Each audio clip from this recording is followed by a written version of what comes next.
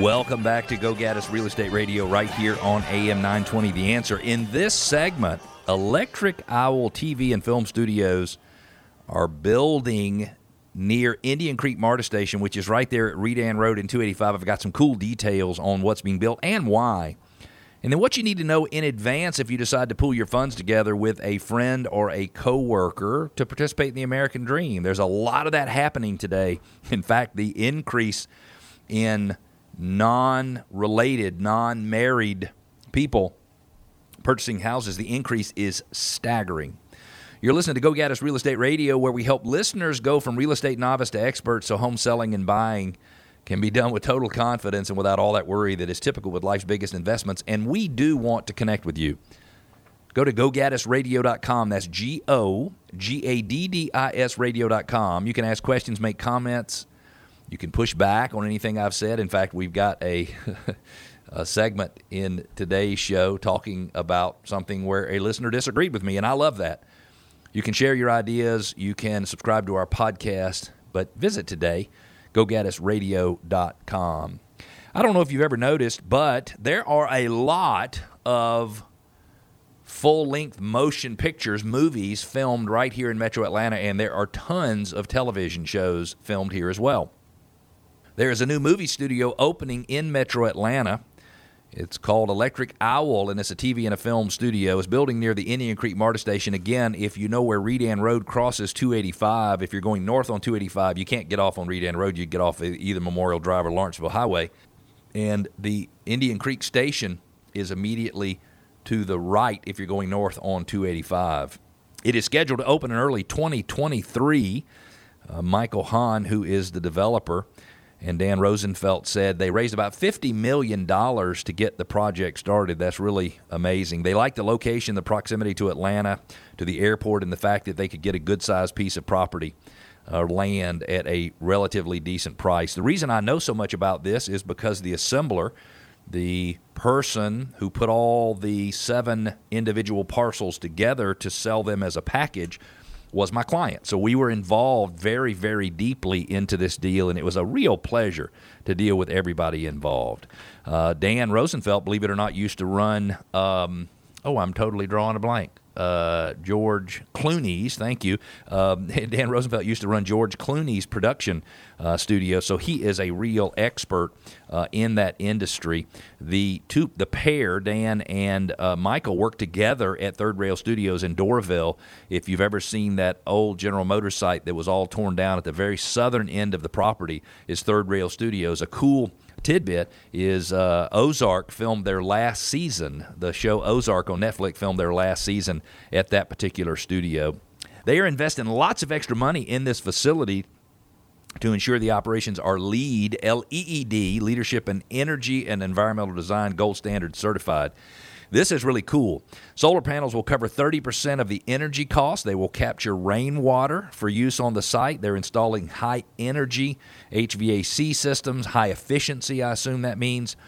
They will have 48 electric vehicle charging stations. There will also be smart thermostats and LED lighting throughout the facility. It's really fascinating. They want to be the most eco-friendly movie studio in the world. Georgia now ranks among the biggest in the country in terms of square footage, with more than 110 stages, most of which are in use at any time. The owners of the facility go on to say, "We are large enough for a Marvel-sized film, but small enough to be considered a boutique property. We can focus on 1 or 2 big productions at a time and give them the type of attention and treatment that they deserve." Michael Hahn said the name Electric Owl is slang for night watchman in a rail yard. We thought it was a good metaphor for what we do. We act as shepherds for productions, and it also has that energy connotation as well. Why do so many full-length films and TV shows shoot in the state of Georgia? Well, believe it or not, it's all about money. And it's all about paying less taxes and getting tax credits if you shoot in the state of Georgia. The state of Georgia has incentives that say if you come to our area, and I hope I'm going to get this right, but if you come to our area and you spend more than $500,000 and you have to spend it in Georgia, it's the money you spend in Georgia. It's not money you spend to a company in Alabama or a company in California. But if you spend money in Georgia over $500,000, you get a 30% tax credit. So let's say you came to Georgia and invested $1 million. the state of Georgia is going to give you a $300,000 tax credit. So the reason movies and television are filmed in the state of Georgia is because it makes good economic sense to do that. If you're listening and you realize that I might be a little bit off in my explanation, please feel free to correct me, but I think I'm right on the way this works. Now, if you think about it, a company from California decides to shoot a film in the state of Georgia. They're not going to owe any taxes in the state of Georgia because they're not located here, or they would owe limited taxes in the state of Georgia. So now they've got this $300,000 tax credit in our prior example, and they don't know what to do with it. Well, we have lots of Fortune 500 companies in the state of Georgia that do pay a lot of taxes to the state of Georgia. So, for example, Coca-Cola or Home Depot or UPS, all companies that are headquartered here in the state of Georgia, could buy those tax credits at a slight discount. And I asked somebody one time, well, what kind of discount are you talking about? And normally it's less than a 10% discount. So $300,000 in tax credits, somebody might pay between 90% and 97% of that $300,000 for those tax credits. So the companies in the state of Georgia win because they get to reduce their tax burden just a little bit, and Georgia wins. And one of the things that I think is so cool, if you'll watch at the end of the movie or the end of the television show, it'll always have the Georgia Peach logo. And when you see that, that's because the state of Georgia has required them to do that in exchange for that tax benefit, meaning if you don't see the peach, you don't get the tax advantages. Pretty cool. I wish Electric Owl Studios tremendous success. It is in an area of Atlanta that has, because of that Redan Road and how hard it is to get to, it's an area that probably should have had some redevelopment over the years that never had any. And I hope that this winds up being a real boon for that area and a great benefit for the community.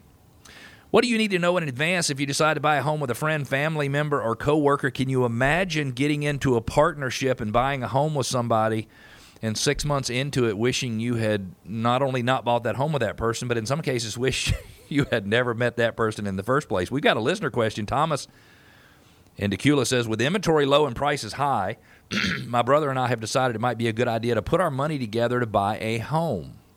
Is this a good or a bad idea? Well, it could be a good idea and it could be a bad idea. A couple things you need to know is it's really affordability issues in the housing market. They're really not going away for younger buyers, and the financial challenges that hinder millennial homeowners has been well documented between overwhelming student loan debt and record level home prices. So sometimes they just can't afford to buy a house themselves. So the only other option they have is to find somebody who can buy the home with them. The number of co-buyers with different last names has increased. Now listen to this. The number of co-buyers with different last names has increased 771% between 2014 and 2021. So that means there are 771% more transactions where the buyers who are buying together are not related. Now, it could be that you are related and you have different last names, but there is definitely a huge increase in the number of non-related people buying homes. The pandemic certainly accelerated this trend, and believe it or not, declining marriage rates among younger generations have contributed as well. I don't know exactly how the marriage rate is declining, but it's definitely going down. The share of unmarried couples that purchased a home accounted for 9%, 1 in 10 of all buyer transactions throughout the country. Low mortgage rates since 2008 and record lows during the pandemic presented an opportunity to finally tap into homeownership for these unrelated parties to live near more major metro areas. A couple of the important things that you need to remember when you buy the property, you need to identify long-term intentions for the property. What are you looking to do? And you need to agree on that as a group. If someone gets a job on the other side of the country, what's going to happen? What's going to happen if the parties cannot cover the expenses to the property? If you're supposed to pay 50% and you can't pay your 50%, what's the other person supposed to do? You also need to identify your exit strategy before going into any type of co-buying partnership. That involves like determining how long you intend to live in the property, how they want to approach selling or renting it, and then one or more parties is ready to move on. What happens? Got to understand your options and you got to know your rights. One of the very important things for people to consider is how they take title to the property. In the state of Georgia, you can take title to a property as natural persons, as tenants in common, or joint tenants. Tenants in common, in fact, I was reading an article recently where the description of tenants in common was not accurate. In fact, it was exactly, it was totally wrong. But tenants in common means you have a divided interest in the property. So if Cleve owned half the property and Tammy owned half the property, then my 50% could be sold separate from Tammy's 50%, if that makes sense to you. Tenants in common. If you buy a house with somebody and you want your ownership to be undivided, meaning you own your percentage of every little piece and sliver and they own their piece of every little piece and sliver, that's called joint tenants. Joint tenants means only me and Tammy together, in my example, could move forward to sell our interest. I couldn't sell mine separate from hers, and she couldn't sell hers separate from mine. This is very important to know.